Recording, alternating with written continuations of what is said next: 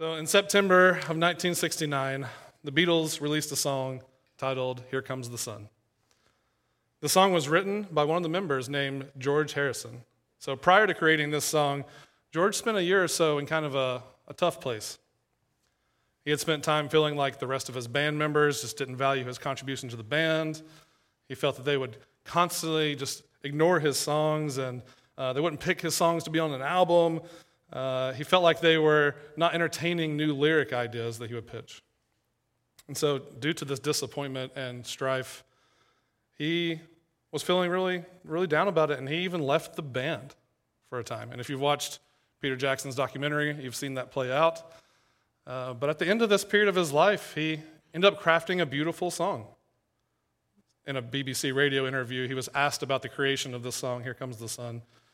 And he said, "I had stopped playing guitar for a while, and I felt like I was stuck in a long, cold, lonely England winter. But when I finally decided to pick up the guitar again, this was the first song that came out." And so George spoke more about how he wrote this song, and he said he wrote it in a response to his circumstances in his life. He wrote the song as a way of saying that hope was on the horizon. And he wrote lyrics like this: "It's been a long and lonely winter, but it's all right, because here comes the sun." And he would go on to say that this time really shaped his life, and it was kind of a game changer for him. And the sun would actually rise on George because this song went on to be ultra famous. You guys know it. One of the Beatles' most popular songs. It's great. So in the first chapter of Luke, we find a song composed as a response to a personal experience as well. But this time it's from Mary, the mother of Jesus. So Mary's song is traditionally referred to as the Magnificat.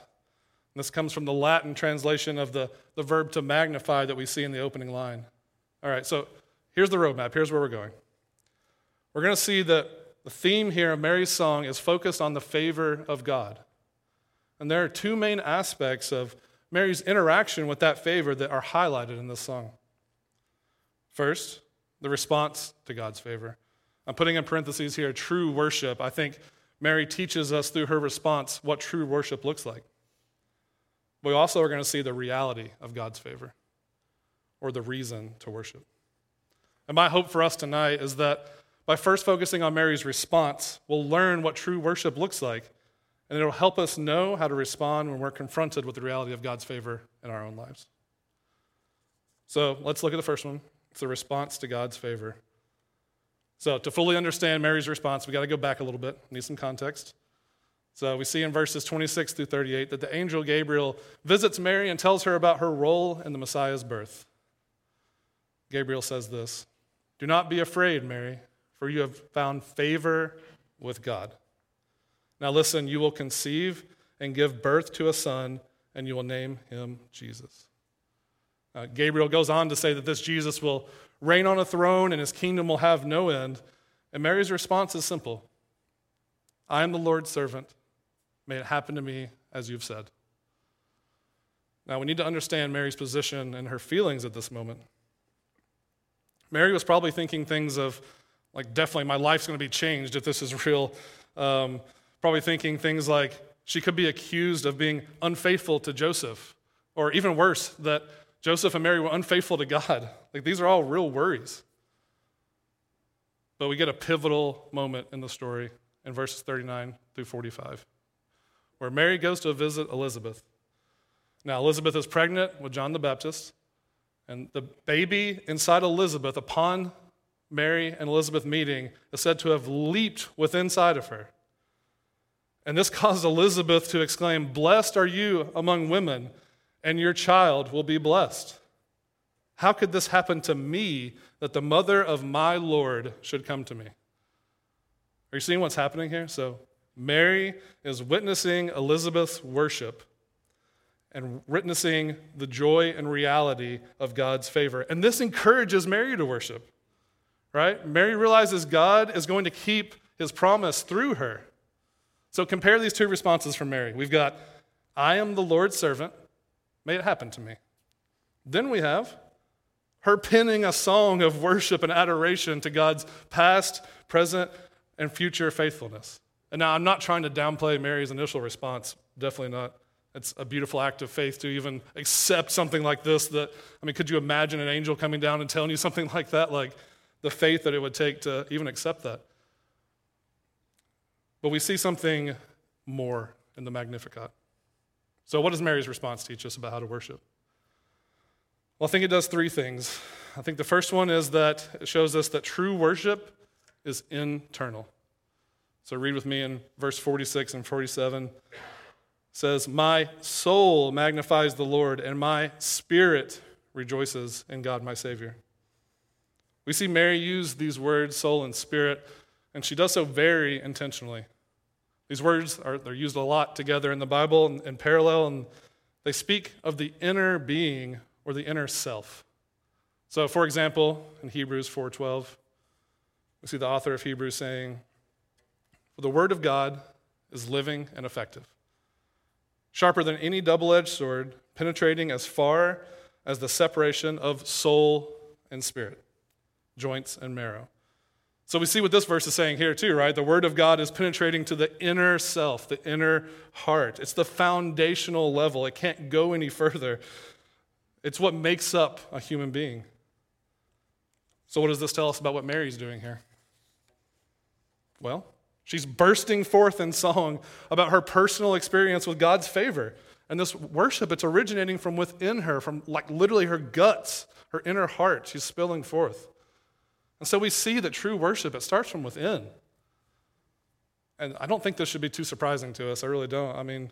We look at other places in the Bible, like John 4:24, where it talks about worship, and it says, "God is spirit, and those who worship him must worship in spirit and truth." This is also conveying this idea of the inner being. So, if you aren't worshiping God in spirit and in truth, you aren't a true worshiper. This is the exact reason that God says in Isaiah 29, "The people, they honor me with their lips." Sounds good, right? Yep, that's a good thing. "But their hearts are far from me." We see that actions, external actions on their own, that's not worship. Singing lyrics to a worship song but harboring anger in your heart towards God, not worshiping. Raising your hands but thinking about how your sports team lost the day before, not worshiping. Giving to the church but regretting that money has to leave your bank account, not worshiping. When we say all the time at Storyline, we just said it, that giving is an act of worship. And I think baked within that, we think, yes, but the inner heart gives cheerfully, and that's the act of worship. But with this truth does come some good news, okay? It's not all bad. If worship is internal, this leaves us with some profound implications for how we live our lives. Guys, we can worship anywhere, all right? Isn't that incredible news? We're not tied to some place. So no matter what part of space and time your body is taking up, your inner self, your soul, it's there with you. So you can worship. And look, I know we love to compartmentalize our lives, don't we? We worship on Sundays only, then we live our life during the week, and then we wait and we come back and worship on Sunday again. And maybe you're thinking, well, that's not me. I do a little quiet time during the week, have some time set aside to worship in the mornings. And that's great. This is definitely great, but I think the truth in God's word is calling us to more than that. What if our lives were holistically marked by the worship of our Creator? What would that look like? I think it would truly change how we view the world and view ourselves. We consider verses like, "Pray without ceasing," Paul says, and I think our initial reaction to that is seems impossible. But I think verses like that and the implications of internal worship are pointing us to the same thing, a life lived holistically in the worship of God. And how do you achieve that, you ask? Because you're definitely asking. Well, I don't know. But I have some quick thoughts that I think are biblical. So I think, one, we reorient our minds to where all things point us towards God.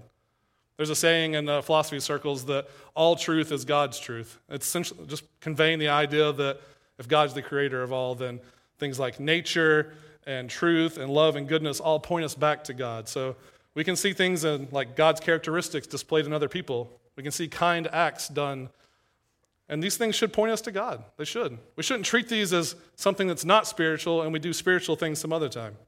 All these things point us to worshiping God. We can also do micro prayers throughout the day. It's talking to God whenever you get a chance.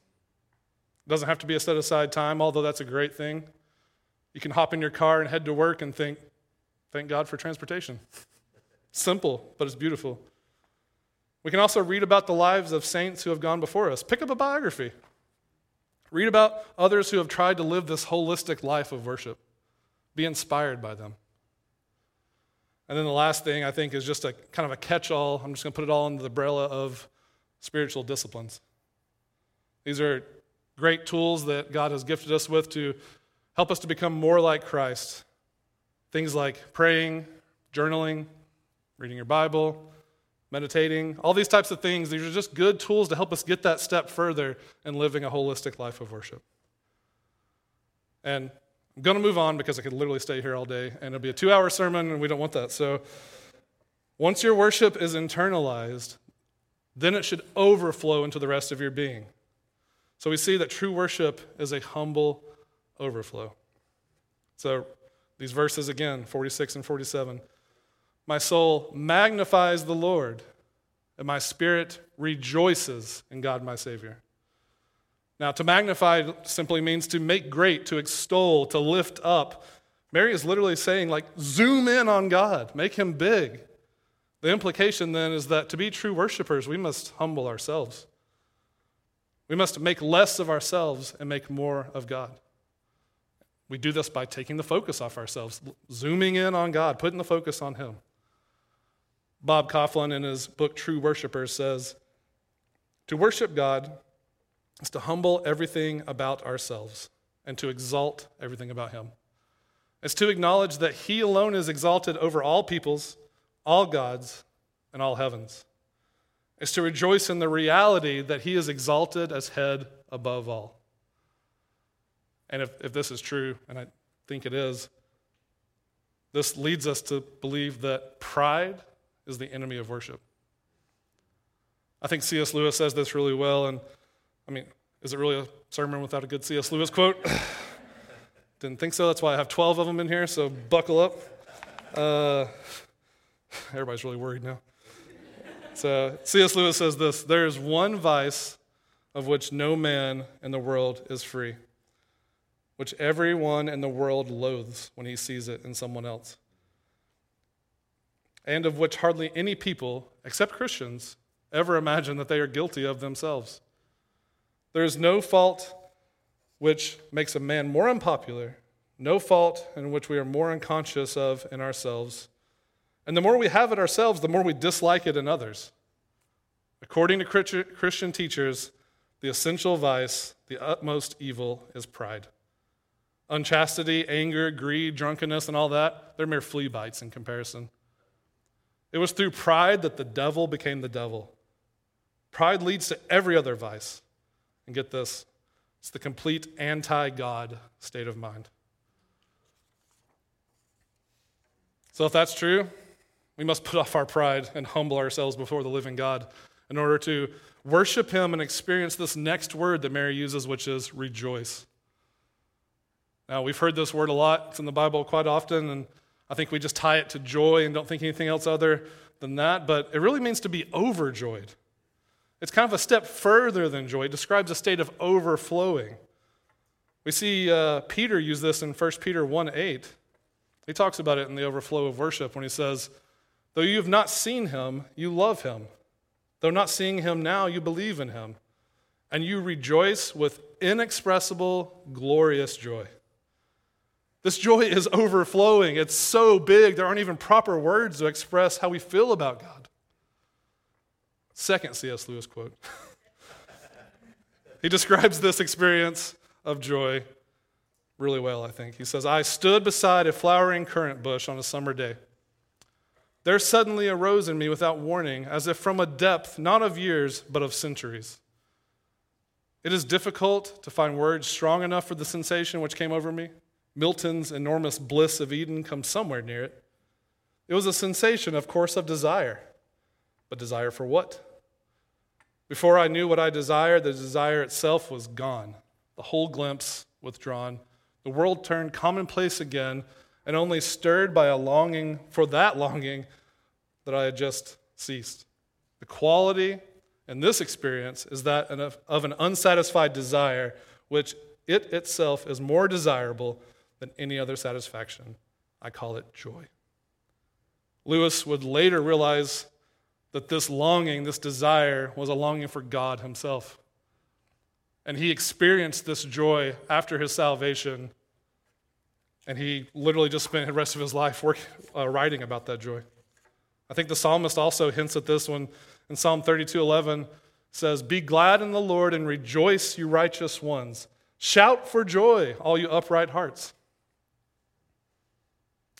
Question for you all. Do you experience this in worshiping God? Do you experience this overwhelming joy? When's the last time you've truly felt an overflow of joy when thinking about your salvation?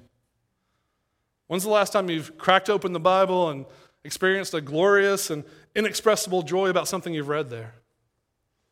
Well, let me be clear. I'm not advocating for empty emotionalism. No, far from that. Remember, worship's rooted in spirit and in truth. But I do think that the beautiful truth rooted in God our Savior should stir something within us, right? It should move us to something. So we can begin to see how this works. Worship starts within your inner self and swells up to a humble overflow of joy and thanksgiving. We need to talk about what the object of Mary's worship is. So the third truth about worship we see is that true worship is directed towards God. Same verses one last time. My soul magnifies the Lord. My spirit rejoices in God, my Savior. See, Mary recognizes her personal need for a Savior here. She says, my Savior. And just as a quick aside, this bit in Mary's song I feel like easily goes overlooked. Many people throughout the history of the church have tried to argue that Mary wasn't born into sin or that she didn't need a Savior, that God gave her a special sinless position. But Mary is saying otherwise. She's literally saying and marking herself as one who needs redemption. Mary identifies this Savior as God, and she's offering worship to him. And here's what we can learn from Mary's words. Worship is reserved for one being in the universe. Well, we see this in the first of the 10 Commandments, right? You shall have no other gods before me, God says. And Mary is demonstrating that the focus of her worship is correctly picked out when she says, Lord and God. So a word of warning. Be careful not to worship the favor of God itself, but God himself. Okay? Careful not to worship the favor of God, but God himself.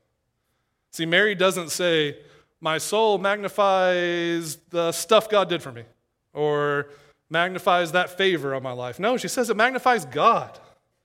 We can easily turn the worship of we can turn worship into worshiping God's gifts and forget to worship the gift giver. Remember, all things that are good come from the Father of lights. That's what James tells us.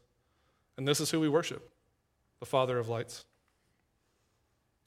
So, humble, overflowing joy, stemming from the inner self and directed in worship towards God is how we see Mary respond to God's favor in her life. So let's now turn to that reality of God's favor, or the reason that Mary worships. So first, God's favor to Mary. In verse 48 and 49, it reads, because he has looked with favor on the humble condition of his servant. Surely from now on, all generations will call me blessed, because the Mighty One has done great things for me, and his name is holy. So we see this word because here, and we know that Mary's about to give us a foundation for why she worships. And quick side story, a lot of other translations, most translations, have the word for here instead of because. So like, for he has looked upon me. And I'm from East Tennessee and was at a church there in Knoxville, and the pastor at that church had a lot of like quirky sayings, like funny, like memorable sayings. And there was one he had about this word for that just made me roll my eyes so much. I remember country accent and all, he's like, when you come across a 4, you say, what's it there for? And I would like roll my eyes and think it's so cheesy, but wouldn't you know it? It's been so helpful to me. Dang it. Like really, like every time I come across this word, I'm now like, oh yeah, she's about to give like a foundation so I can connect the verses and it's helping me understand. Like it's been huge. So Pastor Rocky Ramsey, you're the real winner, and I'm sorry for my eye rolls. All right. So we see Mary worships God because he has looked with favor upon her humble condition. We see this humility from Mary. She didn't assume or expect to be the object of God's favor. No, she recognized her low status. She recognized she wasn't worthy of God's grace. She could have thought, well, of course he chose me. Look at me.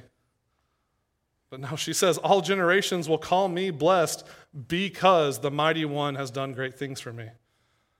And this is not Mary praising the fact that all people will remember her. No, she's saying, all people will remember God for what he did for me. Generations won't boast in Mary, but they'll boast in God through Mary. And so she worshiped for the great things that God has done for her. Now, don't miss this. Redemption is the central focus of these great things that God has done. See, Mary has come to really understand the fact that God was sending the Savior of the world through her. Think back to her encounter with Elizabeth. Elizabeth said, the mother of my Lord. Elizabeth was even catching on, using this language, my Lord, symbolizing a Savior. So Mary's worshiping not only because that she would bear the Savior who would come into the world and die for the sins of the world, but because this would be her personal Savior too. She says, God, my Savior. Mary cannot believe it. She is just amazed. And church, I think when we begin to realize God's favor in redeeming us, that's when we truly begin to worship. Some of us, we have trouble accepting that. We have trouble accepting that God loves us, even as Christians. We live in constant shame about our sin. We can't fathom how a holy, righteous God could actually love us. But you cannot worship from this place. If that's you, I'm pleading you to be like Mary and accept God's favor in your life. Accept that God has redeemed you from these sins that are causing you shame. He's declared you righteous in his sight. And if you do this, you will find freedom in worship. You will. So Mary worships because of the reality of God's favor in her own life, but also the reality of God's favor for those in the future. In verse 50 it says, his mercy is from generation to generation on those who fear him. Mary worships because of what God will do for others in the future. And she's quoting a promise like this that's been found in the Old Testament constantly. Psalm 100 verse 5, for example, for the Lord is good, and his faithful love endures forever. His faithfulness through all generations. Now think back to our Genesis series here at Storyline. God promised to be faithful to Abraham's descendants. He made a covenant with Abraham. Abraham relied on this promise. The Israelites then relied on this promise. And now Mary is relying on the same promise. And since she believes these promises, that God's love endures forever, she can worship God for all of those who will be recipients of his favor in the future. Now, here's the cool thing about this. This is us, right? We're evidence of this. In a way, Mary's trust in God's faithfulness is shown to not be in vain by the fact that we're gathered in this room. We are the generations that look at what God did for Mary, and we see the beauty in God's plan that he put into motion to rescue us. Mary says that generations will call her blessed, and we respond and say, yes, Mary. We see how God has blessed you, and we see how God simultaneously blessed us. We can say with her, look at God. Look at how wonderful he is. That he did this and what he did for the world. He is faithful to generations. We worship this God who is faithful. So Mary worships God for his favor on her life, for his promises to future generations. And lastly, Mary worships God because of his favor in the past. Now, verses 51 through 55, I'm not going to read them all because they're a little bit It's a little bit long, but I just want to bullet point the things that lists ways that God has shown favor in the past. He has done mighty deeds. He has scattered the proud. He's toppled the mighty from their thrones and exalted the lowly. He's satisfied the hungry and sent the rich away empty. He has helped his servant Israel, remembering his mercy to Abraham and his descendants. So Mary's worshiping here because of what God has already done. What a beautiful reason to worship God, right? Don't you love this? We love worshiping God, I think, for what he's done in other people's lives. It's easy to see. It's clear evidence. This is why we're so hyped for baptism services here at Storyline, right? I mean, we get up and cheer and clap and celebrate for those who are publicly professing a faith in Christ. It's all as an act of worship to God. Here's the cool thing. God's acts in the past, they never leave us. See, here's the glorious and mind-blowing thing about how time works and how God created time. We can't see the future, right? And we can currently struggle with where we're at in our place in the present. We always have access to the past. We have access to God's acts of mercy that are recorded in the Bible. We have that available to us at all times. We have memories of the way that God has acted in our own lives.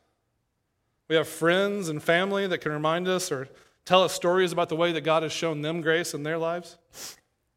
So in this way, we're never closed off to the mighty deeds of our God. And look, there's definitely going to be times where it's hard to see God's favor in our own lives at the present moment. And it can be hard to imagine what God could do in the future. But you can always look back. I can personally say that Cody and I have to practice this often. When difficult moments in our life arise where there's anxiousness or uncertainty about a decision, we look backwards. We look back and see how God has been with us every step of the way so far. The most recent example I can think of is when we bought a house here in St. Louis. It was in a time of transition where we didn't know if we were going to plant roots here or go somewhere else or what it was going to look like. And it was really hard to see God with us in that decision. So much uncertainty. But what we did was we looked back and said, well, he was with us in the move from Knoxville to Louisville, wasn't he? We were nervous about that, and he was faithful. Or how about when we moved from Louisville to St. Louis and right in the midst of COVID and couldn't find any friends and it was a rough time? Well, he was with us, wasn't he? Like, can look back on those things. He was with us. So why would he not be with us when we make a house purchase? Right? It can kind of make those moments seem silly that you don't have faith in God because you look back and say, no, he was there. He was faithful the whole time. So if you're ever stuck and you cannot sense God's favor in your life, just look at God's gracious acts in the past.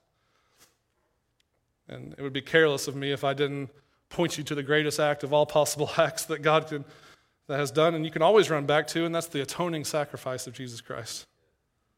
See, we were in the same boat as Mary. We were undeserving of God's favor. Because of our sin, we were spiritually lowly. We were unable to save ourselves, unable to pick ourselves up and save ourselves from the just wrath of the mighty God. But also, like Mary, we were granted God's unmerited favor and grace because of the Jesus that she was bearing would also be the catalyst for our sin and our salvation. See, this Jesus, he would go on to accomplish all the things that we couldn't do on our own. He would live a perfect and sinless life. He would die on a cross for the sins of his people. He'd be resurrected as a bold statement that he is God. And all who confess the name of this Jesus will have access to God's favor. Oh, what a gift. What a joy. That our God would take on flesh, enter in his creation, pull us out of the mire and set us free. All grace and all for his glory. So, unbeliever, look back at this act and believe. Believe that Jesus is who he says he is and that he's powerful enough to save you from your sins. And believer, also look back and look back often. Take rest in this powerful act that Jesus performed on your behalf. Let go of that shame, that uncertainty, and rest in freedom. And so to put all of this together that we've seen from Mary's song, to truly worship God is to respond in a humble, joyful overflow to the reality of his favor in our lives and others' lives, and throughout all time. And so just 2 quick points of how we can take this and apply it to our lives. First one is just practice it. Practice an awareness of the reality of God's favor in your own life. And you do have to practice it. You have to put in the work. In an age of distraction and awareness is something that has to be sought after. It's not something that's going to come to you passively. When it's a lot easier to pick up your phone or watch TV, be distracted, we must fight against this and become aware. Don't get lost in the fog of preoccupation and disorder. Instead, know your place in time and see God's favor in your life. And once we've done this, you then respond in worship. Once you're aware of God's favor in your life, you worship Him for it, especially during Advent. Look, this is an intentional time set aside in the church calendar for worship. Like, and if you're a Christian, God's shown you favor. He has. He's shown you favor in Christ. So will we be like Mary and burst forth in praise and adoration for this God who sent Jesus Christ to be our Savior?